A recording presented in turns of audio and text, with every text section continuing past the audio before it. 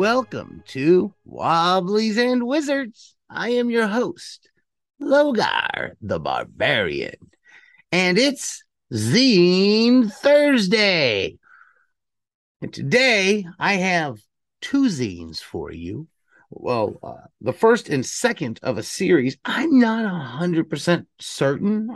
I'll actually, while I'm doing this, I will actually take the time and Google to see if the third issue's out, because I did hear that the third issue is supposed to be coming out a while back of this zine. But the zine is called Aquilus, and it's done by Vasily, who is the person behind Singing Flame. And they have been on the show before. If you go back to the Zine Month episodes, Vasily had another zine there that he's putting out called Dungeon, DNGN, which hopefully will come in sooner than later. I've seen some of the pictures posted on the Kickstarter. We're still waiting for that one to come in, but I'm very excited to see, especially after reading these, I'm very excited to see what that zine has in store for us. So I'm looking forward to that. These are pretty good. You will find them useful at your table. What will you find them useful for? Let's talk about that. Well, let's talk about what it is first. Aquilus. I'm not going to read it all to you, but I'm going to kind of summarize what I glazed off the introductions, because each one has an introduction. Apparently, he has written like over a decade or so, thousands of pages worth of this setting called Aquilus, and decided to start releasing it bit by bit in shorter zine format as he builds up and adds to this setting. It's said to be for OSR RPGs, which it's not very stat heavy, so there's not a whole lot to worry about in here about like perhaps not being compatible with something. You can probably run it with your 5th edition just as well as other systems that aren't based on D&D for the most part. There's a few things here and there. Like there are stats for the characters, which give you the basic armor class. It gives you in both ascending and descending, hit points and weapons, things like that, their levels and spells. So that's going to be kind of along the lines of what you're used to in your basic D&D type stuff, your OSE or Swords and Wizardry, I'm assuming. So now that that's out of the way, that's what it is. It is a big setting, and I'd say that it's not compiled as one big setting currently. It's just kind of snippets of it. What we get are different locations almost laid out in a manner to be kind of intended to be hex crawled through. It gives you the first issue. We get this city, Augur Sonus, is a small settlement located in Aquilus. It's got it's got like a little map of Augur Sonus. The art in this, let me add, is really neat. It apparently is a lot of intellectual property free kind of stuff that's out there in the open, older art, and he's done some really good, interesting things with it as well. I'm not 100% who did the covers. I thought I had read before to see cover excavation of Russell's was done in 1912, so I'm assuming this is some kind of public domain image or something along those lines. I'm not 100% sure because they look very vibrant, so whatever was done with these public domain images, I think there may have been a little fixing up or embellishment of them to make them look as good as they do here. Maybe not. Maybe they were found this crisp. So Augur Sonus is the first city. It lays it out.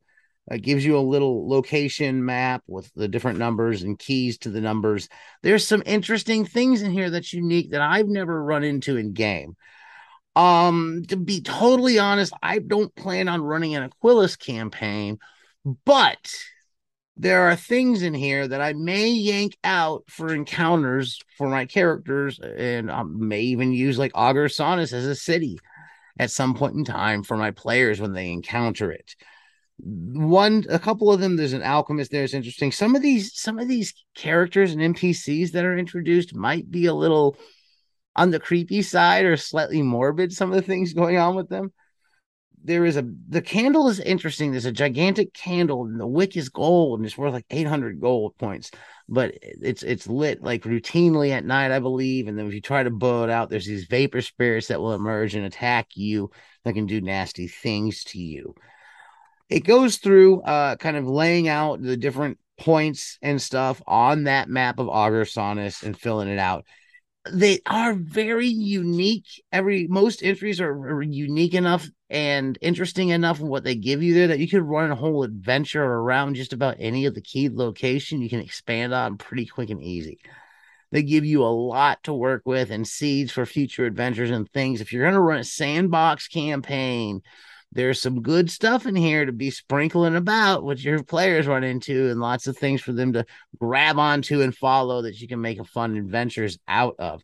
And I think that's the strength of both of the issues that here of Aquilus that I've read so far. There are a lot of other tables, like Roscoe here. They're still on issue 1, which is Augur Sonus mostly. There's the gossip table, and it's filled with interesting gossip. And most of these points of gossip, I can hear if they come out, they could be something that the players, if they decide to fixate on and follow into and go down that rabbit hole, that they can easily be built upon. A fountain spouting water that heals all sickness has erupted from the ground nearby. It is attracting unwanted visitors. A local musician is rumored to resurrect people by playing their instrument. It can kill people too. And there's just a couple of the inserts in the random. It's a D16 gossip table. Then there are some events for the city itself. What kinds of things happen in Augur Sonus? High up in the sky, at least 1,000 feet, 1d3 sailing ships fly in, close formation. Oars can be seen falling from the side, cutting through the air in unison. A scraggly man comes up to the PCs and offers the ability of lucid dreaming at a bargain price. He takes out a bottle containing a purple mist swirling inside. There's a lot of things that you could really just run with and do interesting things with it. There's a D16 table of tomes. What unique books are in Augur Sonus? Augur Sonus's private libraries. An incomplete history of the future. A small book contains the diary of an explorer detailing his many journeys up a major river. Included are some rough sketch maps of various locales. Treats you in a long-lost kingdom smothered by the woods. And it seems like a lot of these you could get these books and give it to the players, and if they became curious, you might be able to expand on it, and they could also lead to further adventures and exploration as well. One of the locales has a pool that will mutate you, so there's a metamorphosis page, and the mutations it's not like DCC or something like that really too, but some of them are interesting. It's not like over the top going for Gonzo's strangeness, it doesn't seem, but they are some interesting entries. Their body generates a cold, softly glowing light at night. Youth de-age 2d10 years for the next 1d4 weeks. Once per week, the PC can distill a vial of their blood into a potion to heal 1d4 hit points. Becomes strangely beautiful, unnaturally so, increasing charisma by +2, and a few other mutations there as well. And then they have an Arcana section, which has a lot of just different magic items and oddities that would be interesting in game. A couple of them, I wonder if they would be game breaking if I allowed the players to have. There are a few things like the Jar of Life is the first one I found interesting. A small jar formed of translucent material. Place organic matter or a severed limb inside, and it will remain alive forever until removed. So if you lose your finger in a shop accident, it'd be a great thing to have sitting around till you can get to the hospital. Locales. Who are the people living here, and what are their customs? And it kind of goes in more to give you some interesting flavor for the game itself, and that you could probably use with any game in any town. There's also a search the body chart here, a 2d12 that has a lot of interesting different things you can find. Clicks, what the villagers say about cults and their factions. And then there is the information on the sister. I'm not sure if I mentioned the sister, but there's one of the locations is interesting. It's got a woman there who's been sleeping for 1,000 years, and her sister's been looking over her. And my first reading, I was like, she's been watching her for 1,000 years. So there's a little more to the sister herself, and some of the characters there that they add could be lots of fun. Now I'm going to jump over to the second issue itself and kind of give you an idea of some of the cool stuff in there as well. You get a nice hex map of the region and area called Austeria. And Austeria, it doesn't give you a defined this is here, this is here. It kind of lets you, it gives you lots of charts to roll to have encounters of things that will be put out places. One of the first things is roll to populate hexes with features and landmarks. And it gives you a bunch of features and landmarks that would be great to have running a hex crawl. There's a weather table that is bonkers. It's not regular weather. All of it's different. And I there's about an 80 to 90% chance I may be using this weather table here in my own home game very soon. I like some of the stuff in it. Chrome yellow rain turns whatever strikes it invisible for 1d4 hours.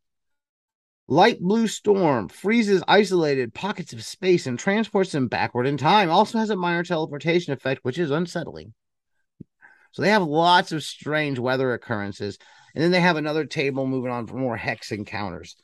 Then it gives some in-depth locations. It also gives suggestions. Like one is the Austerian Gardens. It kind of goes into running this beautiful garden. Lots of great descriptors, the scent and everything else. It kind of covers a good way to run it, a good way to kind of catch the players' imaginations. But it also gives you a few suggestions for other books and other modules that would be located there. And they do that for a few of these. In here, they say The Gardens of Yin by Emmy Allen and Winter's Daughter by Gavin Norman are two that they would suggest running for the Austerian Gardens, I believe it's pronounced. And then there's the Rainbow Lake is interesting because there's like an island in the lake and there's this permanent rainbow, but as you approach the permanent rainbow, apparently the different colors are clusters of flying butterflies. There's all kinds of interesting magics that's occurring in odd things. What things are on the island? There's an oasis with a waterfall. The water is falling up. An eternal fire has burnt for 1 billion years. It contains secrets nobody must ever know. It's got some good stuff to spark the imagination. And I don't think I'm going to go over every single location that's given here, although there are some good and interesting ones that are, it definitely deviates from what I normally get in my average campaigns. And it brings a little element of fantasy to the game, that very unique type encounters and interactions and stuff like that are laid out here that would be, if you're looking for something to run, you like to do your own stuff and you like to build your own worlds, this is a great thing to snag to help fuel some of those ideas and give you some direction, because a lot of this stuff is just seeds for ideas, and it's not even like a whole, like you can make entire adventures off of most of these seeds. The way I'm reading this, it gives you a lot of stuff to get those juices flowing. So they get the Mines of Logos is an interesting one because they're mining words, and words like float out like smoke, and letters do like smoke and stuff like that. It smells warm like cinnamon. Everything within the mine is edible. And it kind of goes more into the mines of Logos, where the world is made of words. I really like what they say in here. I'm trying to find it. Language does not describe reality. It creates reality. It describes. Language is a map to navigate the world. I really appreciate that. There's the glorious city of Halgarth. Oh, by the way, the Mines of Logos also gives a couple different suggestions for other adventures you could snag and take a look at and play in place of these. So it gives you Journey to the Center of Aerith by Harley Stroh from DC for the DCC. Veins of the Earth by Patrick Stewart and Operation Unfathomable by Jason Schultes. What are the three that I suggest there? It goes into the city of Halgarth. It gives you lots of random tables to flesh it out and things to interact with, cults, encounters.